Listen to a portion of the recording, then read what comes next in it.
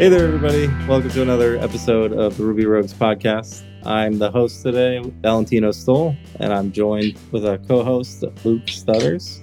Hello. And we have a very special guest with us today, Sankha. Do you want to pronounce your last name for me? It's Sankha Guria. Sankha Guria. Welcome. Why don't you introduce yourself and tell us a little bit about what brought you on our show today? Hi, so I'm a PhD student at the University of Maryland doing programming languages research. So today I'm on the show for one of the research projects that I have been working on called RBSyn, which is a program synthesis tool for Ruby code. So you write in the types and you give a bunch of tests, and then my tool comes with the correct code that passes all those tests. So I'll be chatting about that today. Hey folks, this is Charles Max Wood from Top End Devs, and lately I've been working on actually building out Top End Devs. If you're interested, you can go to topenddevs.com/podcast, and you can actually hear a little bit more about my story, about why I'm doing what I'm doing with Top End Devs, why I changed it from devchat.tv to Top End Devs. But what I really want to get into is that I have decided that I'm going to build the platform that I always wished I had with devchat.tv. And I renamed it to Top End Devs because I want to give you the resources that are going to help you to build the career that you want, right? So whether you want to be an influencer in tech, whether you want to go and just max out your salary and then go live a lifestyle with your family, your friends, or just traveling the world or whatever, I want to give you the resources that are going to help you do that. We're going to have career and leadership resources in there, and we're going to be giving you content on a regular basis to help you level up and max out your career. So go check it out at topenddevs.com. If you sign up before my birthday, that's December 14th. If you sign up before my birthday, you can get 50% off the lifetime of your subscription. Once again, that's topenddevs.com.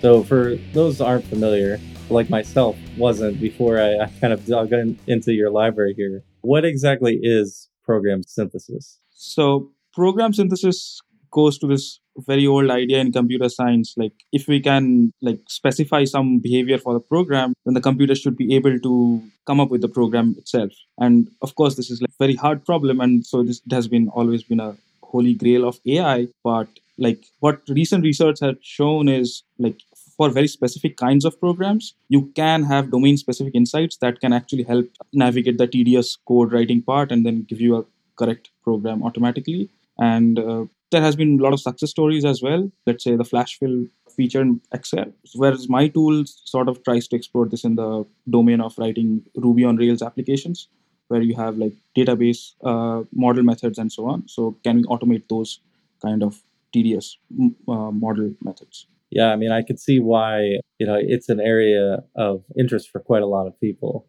It seems like it would be a holy grail kind of situation if we can have computers program themselves. So what got you interested in this to begin with? What made you pursue this particular aspect of your CS PhD?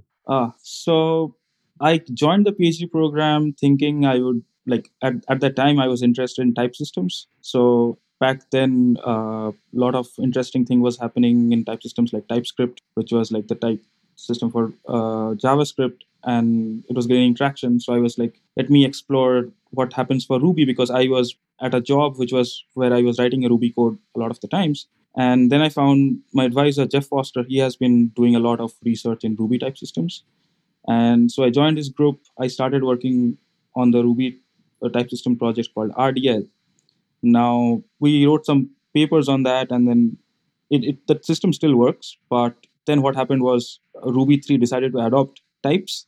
So that was a big win for us. So all the research that was going on sort of got adopted into the mainstream, and Stripe had a big they created a big team that sort of started writing their own type system called Sorbet, and that is an industrial grade type checker, and there's no way we a bunch of grad students can match up with that sort of effort. So what we did was I started thinking about what are next things that I could think of. And so I decided to go to the other end of more experimental stuff. So I started looking into more experimental stuff, can we synthesize programs given some tests and types, because that's test is something Ruby programmers usually write. So might as well use that and automate some part of the programming burden. And I must add, this is, if anyone's listening to this and they hate types like me, I mean, most Ruby programmers can't stand types. We've got in Ruby to get rid of types. This put me off a bit at first because it looks very typey, but it's not really about types. The types here are merely a means to an end. And I'd like to go into the what you talk about. I think you talk about a kind of type search and isn't an effects search, but the types here are merely a way to do some seriously cool stuff. And as Valentino said, this is kind of, the computer's doing the work for you here. And really the code that comes out is pretty good. I mean, it's not outrageous. There's some bits in there that I don't quite get, but it really is, given a test or a series of tests, it will write the code for those tests. It does work. Yeah, so I know I have also been put off by types when writing in a dynamically typed language. So types are sort of something that people look down upon in this JavaScript Ruby space. And I started appreciating types when I realized I don't need to test every branch of my code, and I could just put a type annotation and I could catch those silly bugs that let's say I'm expecting an integer and then I sort of return a string. That's an obvious thing. And let's say if my program has 10 if then else statements, I need to write 10 tests. That's something that I did not need to do after adding types. And a lot of design has gone into ensuring that you only write the types for the things that you really need. And it's not like Java, you don't need to put types everywhere. So you can opt into types in some places and opt out of the places that you don't care about. But for the aspect of synthesis, what types give you is some sort of way to structure the code space. So something that, Yeah, this was really interesting to kind of see your example here. I really liked kind of the RSpec syntax that you have for it, where you define kind of, just in your top example, you're defining a method with, the arguments that it can take, expressing the types in kind of a string format, and then just spec by spec blocking off what assertions that you want the code branches to look like. And it's kind of interesting to look at the code in that way too. I don't know what your thoughts are, Luke, on kind of the nature of the specs themselves, but you're right, Sankha, we're making tests anyway. Maybe not Luke, but the rest of us are making tests anyway. And if we can make maybe this is a bit contrived example that you have of a more slim version as is kind of the initial wave of your research. But there are so many, if we think about, in a Rails application, you want to create some CRUD interface, right? That's pretty basic line of commands and views to update to get that together. And it seems like something that would be perfect for synthesis, where you can have those base examples generated pretty easily, right? Instead of the 10-minute blog post video, it could just be, a 5-minute spec creation that then generates the whole application. I could definitely see that. So I'm curious, what kind of barriers, what are your biggest hurdles kind of with the synthesis? So the biggest problem with synthesis is the number of programs that can actually pass your test cases. I give you a test and then you give it to 100 people. 100 people will come up with 100 different versions of the same program. And all of them are correct. So really, you need some sort of way to search efficiently, and you need to come up with some correct solution. So we encode a bunch of heuristics. I think the most obvious here is we are looking for the smallest program that passes the tests. And then the way types and effects are sort of set up is it helps us to navigate the set of programs possible in a structured way. So we know, let's say a database will have this column, so we only access that column in that particular table. We don't really go off and start looking for column foo or bar, which doesn't exist in the table, in that database table in the first place. So, and type system helps us encode that. And then our effect, so we kind of designed an effect system from scratch for this. I don't think we have discussed effect systems at length, but I can discuss them for 2 minutes before I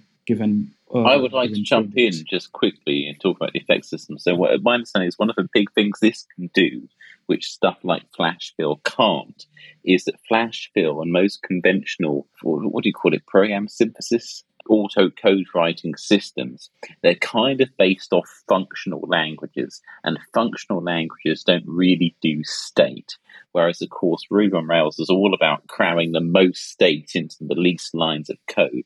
So one of the really new things about this work is that it explicitly says, right, we are going to handle stuff that changes databases and makes persistent changes, and we are going to develop a system that can write code to make those changes. And I think you referred to it as a kind of, was it the effect system? Yeah, exactly. So as Luke mentioned, so in this flash fill sort of world, what you have is you have a function where you have a bunch of inputs, and then the only way the output of the function changes is the input changes.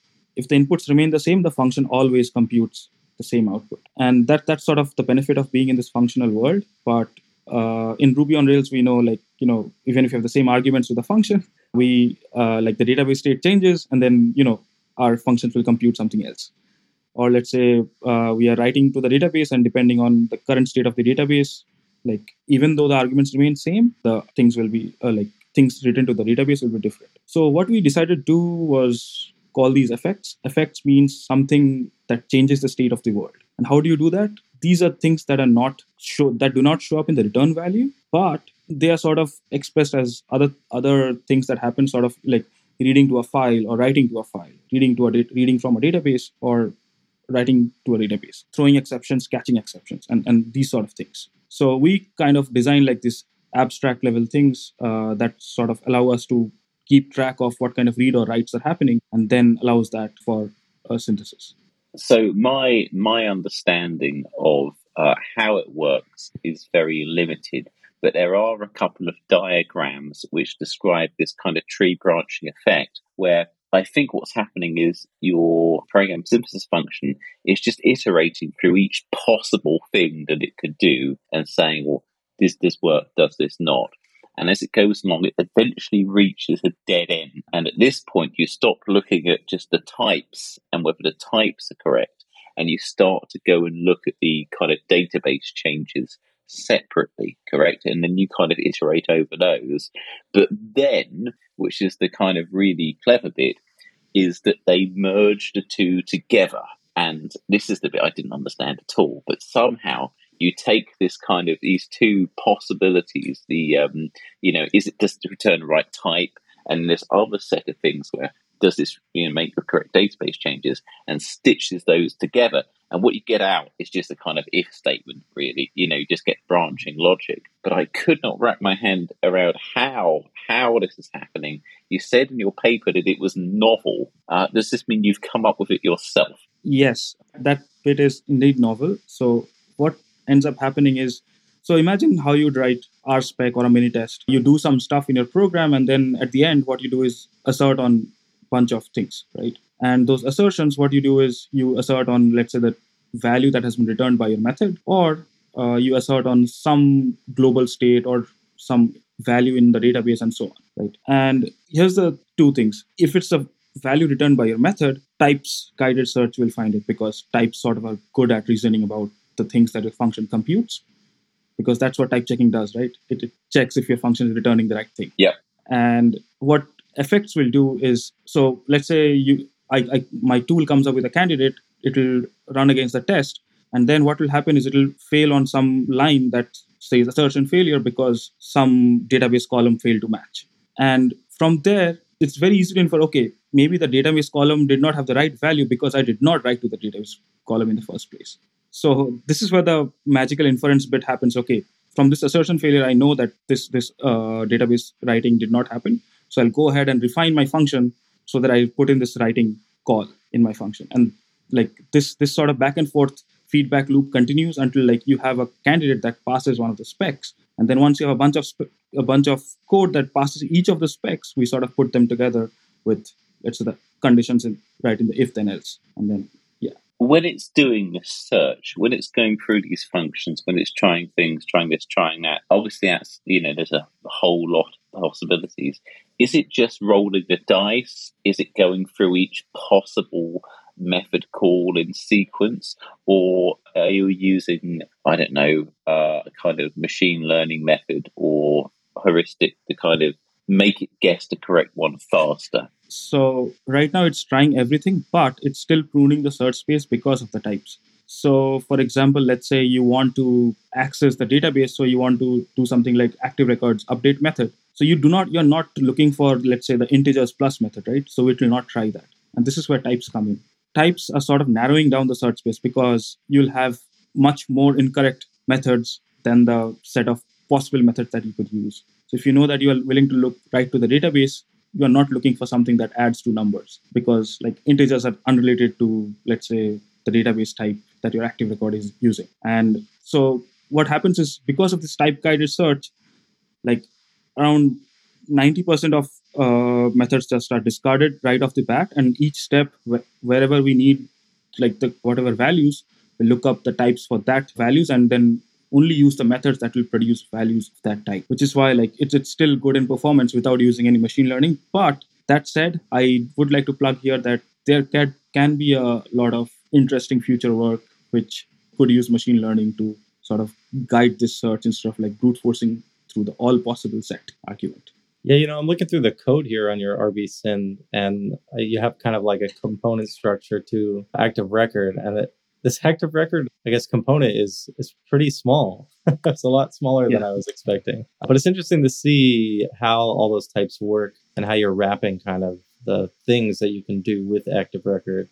And I can definitely see applying kind of maybe the Rails documentation site or something like that to generate these automatically. So I'll be interesting, what kind of other components have you played with or maybe thinking about trying out next to see what else is possible, or maybe narrow the scope on what you're focusing on? So for this piece of work, what we did was we looked at some set of methods that are used by production applications. So like GitLab, Discourse, all these apps. So I actually went down and looked at the tests that the developers of these applications had written and looked at what methods they were using. So the subset of the methods that you see were the methods that they use. So I like wrote the annotations for that.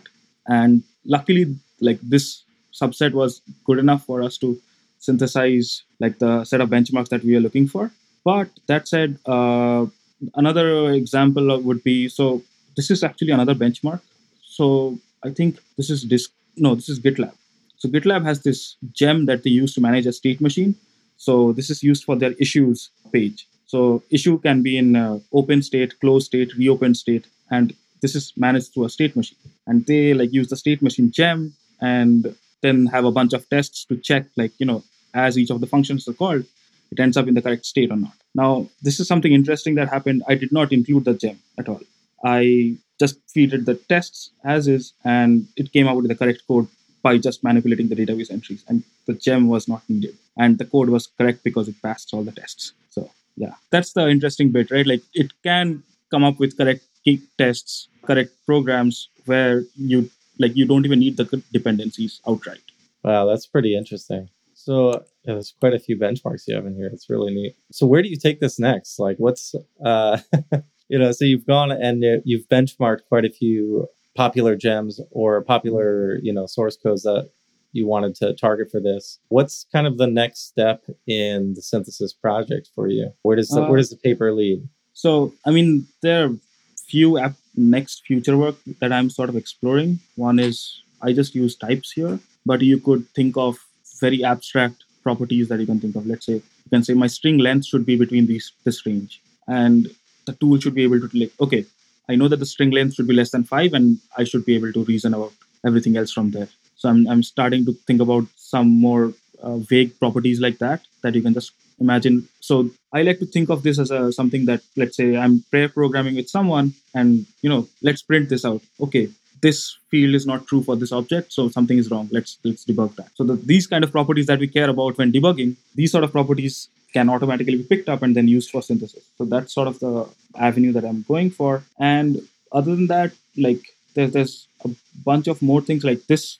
Right now, RBSyn does not support metaprogramming, which is like a big thing in Ruby. So that's currently an open problem. I have no idea how to get that to work, but yeah, I'll probably have to spend a lot of time thinking about that. It's the Pandora's box of programming. Yeah. So I'm curious because there are kind of a few different pathways for code generation, right? That we've seen where GitHub has their Copilot or whatever they call it. Is a Copilot, I think. Where there's kind of like assistive code generation where it's based a lot on the context and the things that they have available. Or there's like the code assistant Kite, I believe, right? But this is taking kind of like a different approach, right? Where you want to create, your test cases in advance. And it reminds me a lot of just like the Cucumber era, right? Of the Gherkin processor. The BDDs. The BDDs. How are you thinking about pursuing that kind of mentality going forward? Is that kind of where you see it taking off, is kind of revisiting that BDD kind of code creation? I sort of think of this as more of a conversation with so right now it does feel like a BDD based approach because you write the tests up front, but like with more UX effort into this, what I would imagine this to look like is something like you write one test case or you write part of the program, and then like as you write more test cases, the tool can automatically come and fill in the program that you would have written. And then you can, so this is the main difference with Copilot or Kite. Copilot, you need to spend some amount of your mental energy reviewing the code that the tool generates. Whereas with this, if the tool generates something, you can be sure that the tests are getting passed by the generated code. So that's like a good guarantee to have. And so let's say you come up with a new test case, the tool will update the code. Let's say you are not happy with the code, okay, I missed some test case. So either you go and update the code yourself, or you can write another test case that you probably missed. It's more of like conversation with the computer, where the computer is assisting you writing the code. Hey folks, I'm here with JD from Raygun. JD, I mean, it seems like a lot of things these days are kind of pushing us more toward productivity, right? We install VS Code extensions, we do CI/CD, we kind of get this stuff off our plate, automate as much as we can, and move quickly. And one of the tools that I tell people to get is something like Raygun. Do you want to just explain real quick how Raygun can help with the productivity? Yeah, absolutely. I mean, it's several-fold. I like to think of Raygun as almost being like a full-time engineer on your team that's keeping an eye on things and is able to report the important faults or performance bottlenecks so that you aren't guessing. And so that's one element. But then to that point where we store is all of the data we possibly can on the context of the error or performance issue, so that we integrate with source control systems. You can jump into our APM and get method-level timing details with the source code right beside it. So if you're looking at it going, why is this page so slow? You can usually just eyeball the code right there and then. So speeding everything up, which I think is really important with, our industry is under so much pressure right now. Yeah. We've got to try and get people being more efficient because we're not going to have a whole lot more people suddenly. Right, absolutely. And I love that idea. I've done plenty of optimizations myself, right? And having an APM tool that will actually say, this is the slow code, right? So instead of me trying to guess or look at it and go, oh, do I have an N+1 query here? Yeah, it just tells me where the problem is. And that's really powerful in something like Raygun or... Yeah, absolutely. I'm a huge fan of Iron Man. And, the idea is that I would love a virtual Jarvis that's just going, hey, there's this thing. Do you want me to go fix this? Do you want me to solve that? It's like, that's what we need to get to. Yep, absolutely. Well, if you want the next best thing, go to raygun.com. It's not Jarvis, but it will tell you where the problem is so you can go fix it. You can get a free trial right now if you want. It's raygun.com. I've got a question about the it's called RB sign, which is the synthesis, right? But it says on the paper that it's based on a thing called lambda sin or lambda. I want to call it sign. I'm so English, sorry. The lambda sign. What is lambda sign? Yeah. So lambda sin is, so in the paper, what we do is, since Ruby is a very complicated language and showing all those mathematical rules, like all the inference rules for real Ruby is a very big challenging task. So what we do is we sort of take the core essence of Ruby, put this in this nice mathematical language that we call lambda sin and show that, our idea works in this core language. Now we take this idea and apply it to a real language called Ruby. And so that's what the tool RBSyn is. But if someone wants to take away the core theoretical essence of how the thing works, they should care about lambda sim, not like the entire Ruby, because Ruby is much more complicated. Was part of the reason you did it in Ruby because if you can generate Ruby code, you can generate any language because there aren't too many languages where you can do the stuff that you can do in Ruby. Yeah. So for example, I mean, part of that, actually, most of it is correct, to be honest. Like branches and any other method call, like that sort of thing is sort of working right now. What will not work right now is what I'm working on that at the moment, which is lambda functions. So Ruby procs or lambdas. So that will not work right now with RB-Since whatever is released. So that will not work, as metaprogramming will not work. I said this before. So what else? So loops, lambdas, these will not work. Yeah, I think that's primarily the things that like are not supported by RB-Sin at this moment. Everything else that I can think of works, like hashes, lists work well. So I've got a question about where it doesn't work. So on your paper, you talk about this combined approach of using both the type checking and the effect checking means that you can synthesize a lot more code than you could before. But obviously it can't synthesize every test. And this kind of jumped out at me. And I thought, this looks like it could become some kind of, if not a code quality, then a test quality metric. So you could kind of use this to measure how good and how kind of useful your tests in your program are. Is that something you've looked at, or a possibility? So this is something that actually popped up when we were checking our benchmarks. So what happened was we took the tests as is from like the big projects like Diaspora or Discourse, and what we did was we ran them through our tool, and then our tool popped out, like gave us some output, and then we cross-checked that with the actual implementation that the engineers for those projects wrote. And in few cases, what we found is the code synthesized by our tool is not equivalent to the code that the programmer for that project wrote, which means the tests are not doing a good job of testing the code that they wrote. So clearly this is an anecdotal observation, but like I don't want to make a general comment based on that. But this has been my experience when writing tests as well.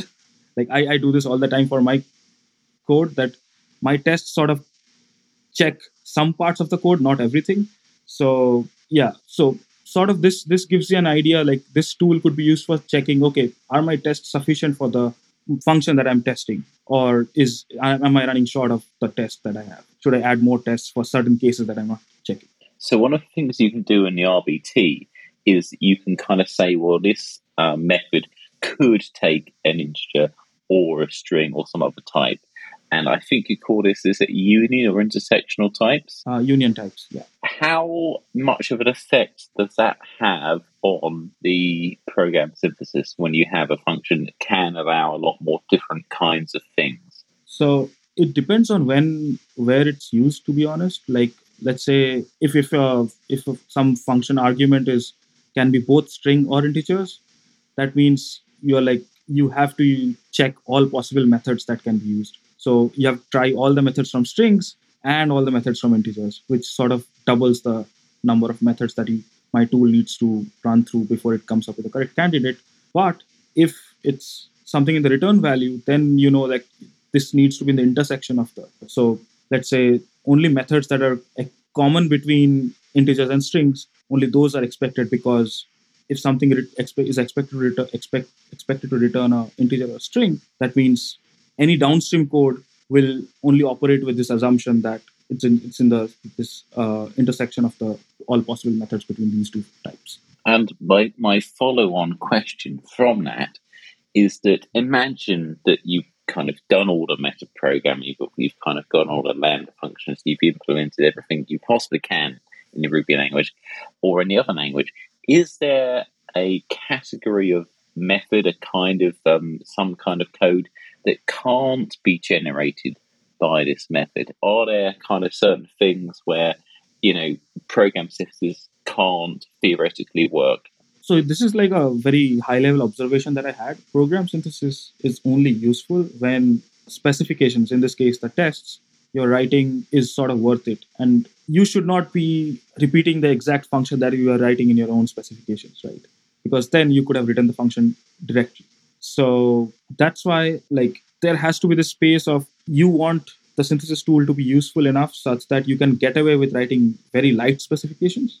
So the moment you want like a very complex function that requires a bunch of, like, you're almost writing the essence of the function in the tests, then I don't see a value proposition in synthesis, to be honest. And the second thing is, so in theory this works out, but in practice what happens is combinatorial explosion takes place. So like, let's say you have a function that's probably, let's say, 15 lines long or 100 lines long. What happens is rbsim sort of tries to nest function call inside each other, and so it's like a nested chain of functions. What happens is it tries a bunch of functions, and the space of programs that it explored just increases exponentially, which means it takes like a long time before you can reach the solutions. And in such cases, we have to terminate the search without getting any solution. So we definitely need a better way to guide through this search space of programs if you're doing like long functions. And maybe machine learning might help there, but currently there's no good solutions explored.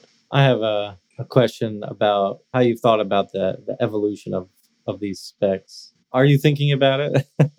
So as, let's say that people start adopting program synthesis in their workflow, how do changes work? How does that process work? Like when you make changes to these specs, does that regenerate the code basically? Yeah. And so you don't have to worry about it, whatever it makes, because it's just something new? So that's sort of my impression. So like different researchers have different ideas of what the future would look like. So something that I sort of want to have, the future that I am striving for, is something like you have a bunch of specs that you have, and the specs can automatically generate a function implementation. And that's all great if it works out. And then you can just take that code and run it. Let's say you update the spec and the tool will update the code accordingly. But something more practical is something like this. So let's say the substring function. All of us have used substring before, and it's a tedious, painstaking process to think about the start index and the end index. And we always tend to make this off by one errors because like something or the other goes wrong, and we have to like check and go back. And I think these are the specific cases where like something like program synthesis will help. So something like you're writing a big function and you leave some holes in there. Let's say you want to take a substring of some big string and you don't know the indexes of those. So you just leave some holes, which are like, let's say question mark underscore, which are like a special method call. And you have the specs, which give you the correctness conditions of the code. And from that, the tool comes in and like, okay, so these holes will have these integers, also like say these operations on the variables to come up with the correct indices for the substring. And so I sort of see this as taking the burden off the programmer so that they can focus on the high level business logic and not care about those tiny tedious details that always pull us down, and take out the pen and paper and solve for those, which should be taken care of by the computer. That makes sense. Yeah, I mean, I did have another thought on kind of the benchmarking, because as you say, depending on the test case, there could be many different ways, right, to generate the code. Are you investigating maybe doing micro benchmarks on those various options of code to optimize what would be the most performant or resource, sensitive method to use over the other? Is that included as part of the, synthesis, or is it kind of just like a first match basis? It's right now a first match basis, but that's an interesting idea, which I have not tried, but like come up with a code that sort of is more optimal for this operational constraint. I mean, that would be, I can see that being useful, but that's something I have not tried. Yeah, I just think of the fast Ruby, where they have a bunch of Ruby idioms where you can iterate over an array. It would be an interesting experiment to run through, the synthesis on those and see if it can generate, based on whatever is more performant. So what's your next step? Do you want to work on program synthesis forever, or do you have, other future plans that you'd like to explore? I mean, I do enjoy working on program synthesis.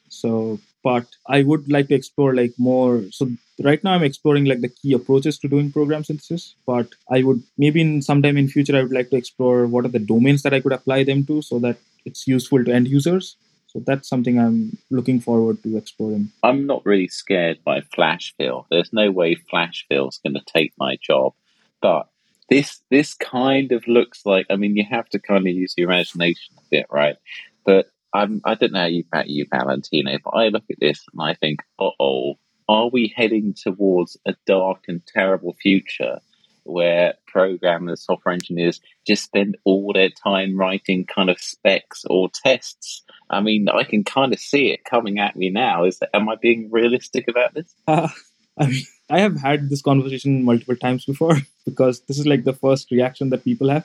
Is this going to be the future? But to be honest, I think programmers have this one job that it's very hard to replicate. You have this vague business problem that you're willing to solve, and programmers are those kind of people who like translate that vague problem into very strict, specified, constrained problem that actually translate to producing value. And that's where the human insight comes in. And I don't see any way machines can take over doing that yet. So because like think about like let's try this thing, and that's a very high level idea, but like how do you integrate those components together? That's the very highly specified thing that programmers do. And I think what tools like these will do is it will allow us to focus on the more high level interesting parts of the problem and take away the boring parts of the job. Because I mean, I don't see how programmers were adding value there anyway, because much of our insight were going to the high level parts of the system anyway. That just sounds like harder work to me. Give me a nice, simple, straightforward controller any day. You know, I like to think of it in the analogy of Scratch. Are you familiar with the MIT Scratch software? Is that the visual one? Yeah. So, I mean, it's what's used for kids to learn how to program, right? Where you have a bunch of blocks and you drag them around and set up your own branch scenarios. And, that's kind of where this leads, right? Where you kind of you take out all of the granular details of how that comes together and how it assembles, right? Like, Aaron Patterson jokes like, let him, write assembly so you don't have to, right? In a similar way, Scratch does all of the programming so the kids don't have to. And, it does constrain what you can create with it, right? Because it only knows what it has the options to do. But I think the possibilities are definitely large enough, right? That it allows for creativity, right? Like if you've seen anything one of these kids that has used Scratch makes, it's kind of interesting, and it's always unique. And I think that this could kind of lead that way. And I feel like programs even that would write themselves, which there are those that do that, right? If you think about Google started their API generation tools, a long time ago. And they do that for various languages and generate their APIs for that based on their schemas that they have for their APIs, right? And so there are already tools that do this and program themselves. And like Sankha said, it just makes it less grueling, right? Like nobody wants to have to recreate the same API in a different language or regenerate the documentation for it, right? Like those are tools that nobody has to do. Right, like nobody should have to do that, and yeah, I'm looking forward to that day where I don't have to port some library to something else. Yeah, that's definitely the future that I would want to live in. Like, let me write the interesting code, let the computer take care of the boring bits. I'm going to ask another question here, which I'm sure is one you've heard before, but it's something that's at the forefront of my mind. Is there any way at all this could work without types? So this can work without types. What you need to do is just assume that instead of types, everything goes from object to object. And what you're doing is just, you're not narrowing the search space anymore, but you're just like in a dynamically typed language, you're like trying all possible methods in the universe that you have available to you and trying to construct programs from there, which is fine if you have a lot of CPU power to burn, but types here really help narrow the search space. But I could imagine like if you have some other way to give heuristics to the synthesizer, let's say some other learned model of things or so on, I think that will be fine. So Sankha, another thing I found from your website here is you used to contribute to Mozilla's Spider Monkey, which is very interesting. And, I know we're running a little bit out of time to dive too deep into this, but, it's basically a JavaScript WebAssembly engine, right? Have you considered applying program synthesis in the WebAssembly space? Not yet. So back when I was contributing to Firefox, WebAssembly did not exist. So, but when I started getting into program synthesis, WebAssembly did exist, but I did not, I was too deep into Ruby to consider WebAssembly. But it would be interesting to think of what kind of interesting problems could synthesis automate away in the WebAssembly space. Because right now WebAssembly is all about compiling, let's say, native code to this target, and which existing compilers are good at, and synthesizers are compilers that don't work really well yet. So that's fair. So I'm kind of curious, just circling back to your previous experience at BrowserStack, what kind of, from your infrastructure work there, has helped you in exploring, all of this new program synthesis? Like if somebody else wanted to, help join in the effort in program synthesis, what kind of takeaways would help them pursue that a little better? So I like to think of program synthesis as a tool that can automate the search for programs in some sense. So think about all the cases, all the situations where, let's say, you had to come up with this tiny piece of code that solved a particular problem. And let's say you had to write that piece of code multiple times for depending on different targets. And those are the things that help. So let's say you have a certain class of problems for which you are writing a heuristic, and then another class of problems for which you are writing another heuristic. And that heuristic is composed of the same set of functions. It's just a different permutation of those things. And these are the situations it helps in. So giving a very concrete example, so this is not really program synthesis, but what happened is, what BrowserStack does is it gives you a set of mobile devices and desktop terminals on which you can run your web browser tests. What that means is, whenever you're asking, let's say, give me an iPhone 6s, it's going into the data center, provisioning a device, like a real physical device, and it's setting up all your user accounts in there and then giving you the access to that and remotely streaming that screen. Now, what happens is there's actually 5 or 6 devices that are connected to a single physical computer, right? And these communication happens over the wire. And if this is happening over the wire, things can wires get loose because it's a physical world. Wires are loose, things go wrong. So you have to add a bunch of retries, real world things. And because of this, this back and forth communication, what happens is things are slow. So your session takes a long time to start.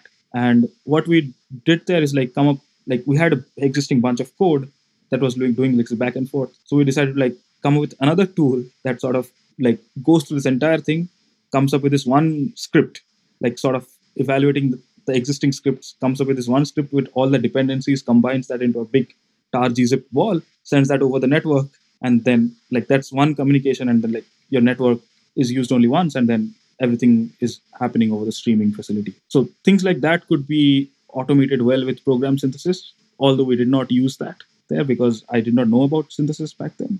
That's something definitely worth exploring, I guess. Yeah, that's really interesting. I can see how that definitely applies to the synthesis project. That's pretty cool.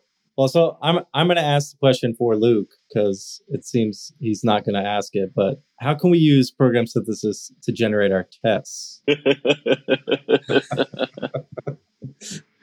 So, I mean, I know a couple of people who are looking into it, to be honest, and they are coming up with a bunch of results. So the problem with writing tests is you can test a bunch of things, but only few tests are interesting. So let's say you want to test reverse, you check with 1, 2, 3, it becomes 3 to 1. But then checking with 4, 5, 6 doesn't add any value. A synthesizer could come up with 10,000 tests like that, which do not add any value. So that's the key problem that needs to be solved. Which tests are good tests?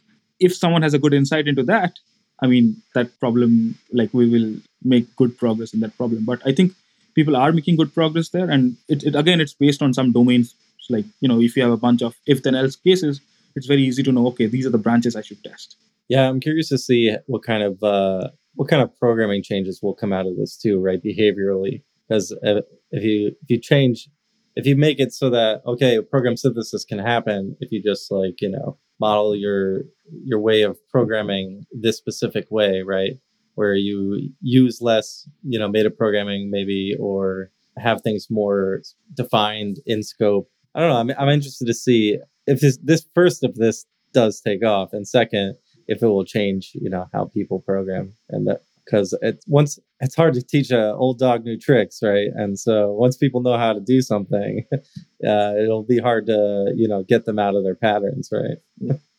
I'm definitely excited to see how this effort shapes up. It will be exciting, how programming sort of is influenced by these sort of developments. So I'm curious, are there other projects focusing on other languages with program synthesis, and kind of what parallels can be drawn with what you're working on? So, there definitely are a bunch of projects. So earlier, like the more well-known research projects, they worked on toy languages because they were like easier to reason about. But one tool that I really like is Rosette, which is like this embedded language in Racket. And Racket is this nice scheme-based language. So you have like nice X expressions. And in Rosette, what you do is you just write an interpreter and then it does the solving like transparently behind the scenes. And very nice thing about Rosette is it has very good documentation. So anyone can like sit and walk through the documentation and build synthesizers themselves, which is really cool to have. And then maybe someday when I have time, I do want to write documentation like that for RBSyn, but that day has not come yet. And Rosette has been used to verify and synthesize code for like a bunch of other things. Let's say they sort of model a C-like language in their Racket language, and then what they do is they sort of synthesize policies for sandboxing certain security components and so on. So like bunch of really domain-specific, application-specific things, but it's an interesting tool. And there has been tools in Java as well called SciPet, but I don't know of any publicly available versions for that. Yeah, this Rosette one is pretty cool. The syntax reminds me a little bit of this Ruby gem called Parselet that I've been using recently. Basically make your own grammars out of, various rules. Well, Sankha, is there anything else you specifically wanted to share with the audience or explore before we move into picks here? Synthesis is definitely a sort of hot topic in the research community and it's taking off. So if you want to get your hands on to explore whatever is happening, I think just Googling around and you'll find like a couple of blog posts that sort of teach you how to make these toy synthesizers to give you a flavor for how these tools work. And I think those help get people excited about what's coming. Yeah, I'll tell you what, I'm excited to explore more of what you have here. It's all pretty interesting stuff. Luke, is there anything else you wanted to add, or do you want to move right into the picks? Yeah, I'd just like to say that this program synthesis thing seems to be a very broad field. On the one end, you've got this flash fill thing, which works in under a second, and basically gets the name out of an email address. But on the other end, you've got these kind of massive projects by Intel, which run for kind of days and weeks, generating incredibly finely tuned floating point algorithms, to kind of get that extra 0.1% at a CPU level. So it is a very, very broad field. And I like how this kind of fits in the middle of those, where it kind of takes about 20 to 50 seconds. And I think it looks like a really kind of genuinely new thing that you can do with these tools. Yeah, so if you like the examples that you gave, right? Flash fill, which is meant for end users, versus something like the Intel's floating point libraries routines, which are like programmer who's writing that are like really, really expert in that particular niche topic. And as the expertise level changes, the running time for the tools also change. And I think we sort of need to come up with, and this is something that a lot of us are working on, is how do we explore this entire spectrum of, let's say, less than a second tools to, let's say, multiple hours to days sort of range? And can we move fluently between, let's say, one end of the spectrum to like something in the middle to all the way to the end? And can we design tools for, let's say RBSyn, for example? It does something to do with database accesses, right? That's somewhere in the middle. So the time investment also changes accordingly. And it's an interesting question to see what general sort of a structure allows us to move us along the spectrum in both those ends. Well, I think we've covered quite a lot here. There's so many more things we could talk about with where it's leading, right? Because it seems like there are just so many possibilities, so many different applications once things are, smoothed over. So what's kind of your biggest next challenge specifically with RBSyn? Are you planning to continue building it and expanding the test cases or benchmarks, or are you planning to transition away to something else? So the project that I'm working on now, it takes makes RBSyn more general, although it's not targeted to Ruby anymore, because I want to show the generality of the tool. But what it does is something like if you want, you can use types. If you want, you can use something like, as I mentioned before, string lengths. Or if you want, you can say, let's say you are working over data frames of pandas. And you can say, my data frame will have these column names. And like whatever kind of hints you provide, it should be able to use those hints and then guide the reasoning of the program with those hints directly. And the idea is to sort of see, can I make those, can the tool work over any sort of hints that I can provide it, instead of just limiting itself to, let's say, the types or the effects that we did in RBC. Oh, that'll be great. Kind of like an annotation system. Yeah. Overlapping it. Yeah. I can see how that would be very helpful. So like strings could become, you could say string starts with some, let's say, foo, or the string ends with XYZ, or let's say the string length will always be between 3 and 6. And so these sort of hints will like guide the search. Oh, that's cool.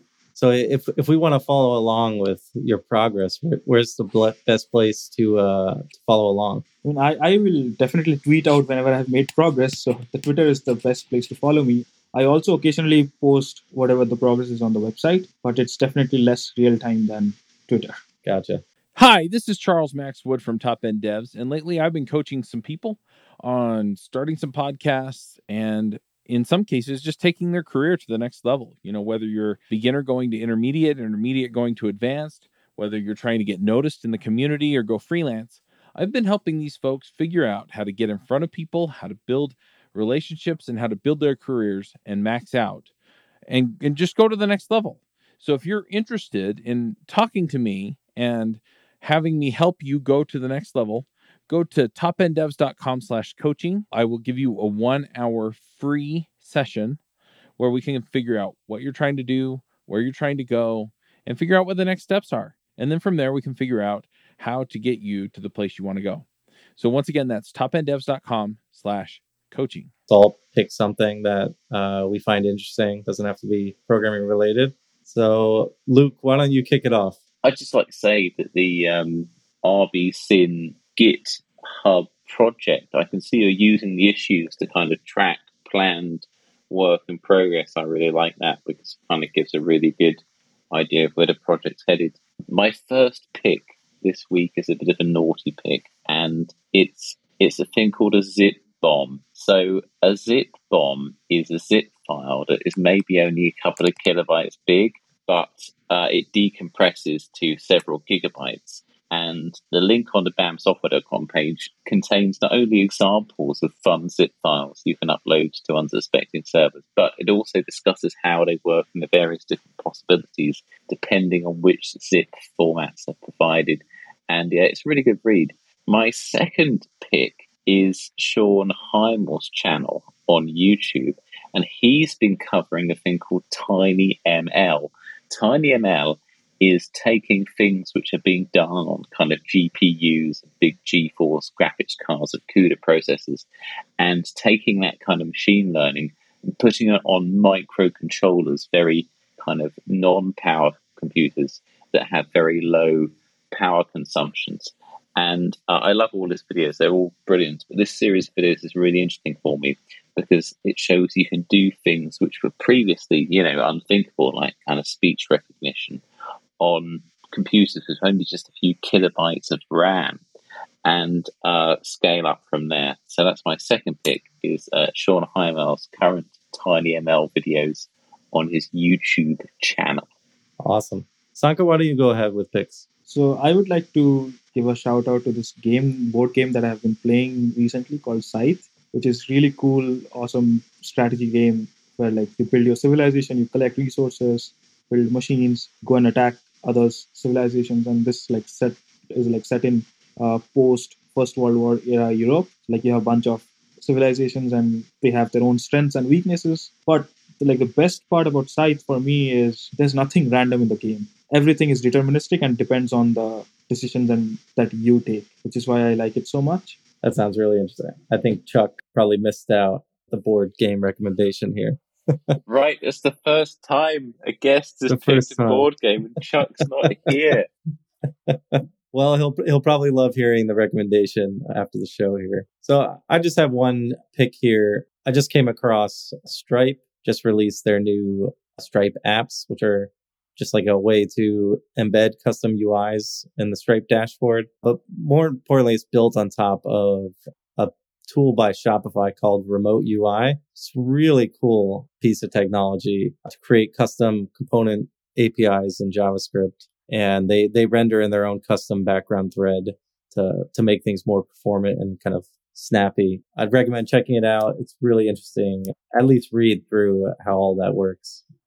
Pretty exciting stuff. So unless anybody has anything else, Sankha, if you want to just reiterate how people can reach you, how they can get in touch with you after the show. So I can be reached at Twitter on at NG-SANKHA. That's NG Sankha. Also, you can email me at my email ID, which is sankha@cs.umd.edu. It's also up there on my website at sankhs.com. Awesome. I'm really looking forward to seeing where this synthesis goes. And thank you so much for coming on. And until next time, folks. Thanks for having me. Adios. Bandwidth for this segment is provided by CacheFly, the world's fastest CDN. Deliver your content fast with CacheFly. Visit CACHEFLY.com to learn more.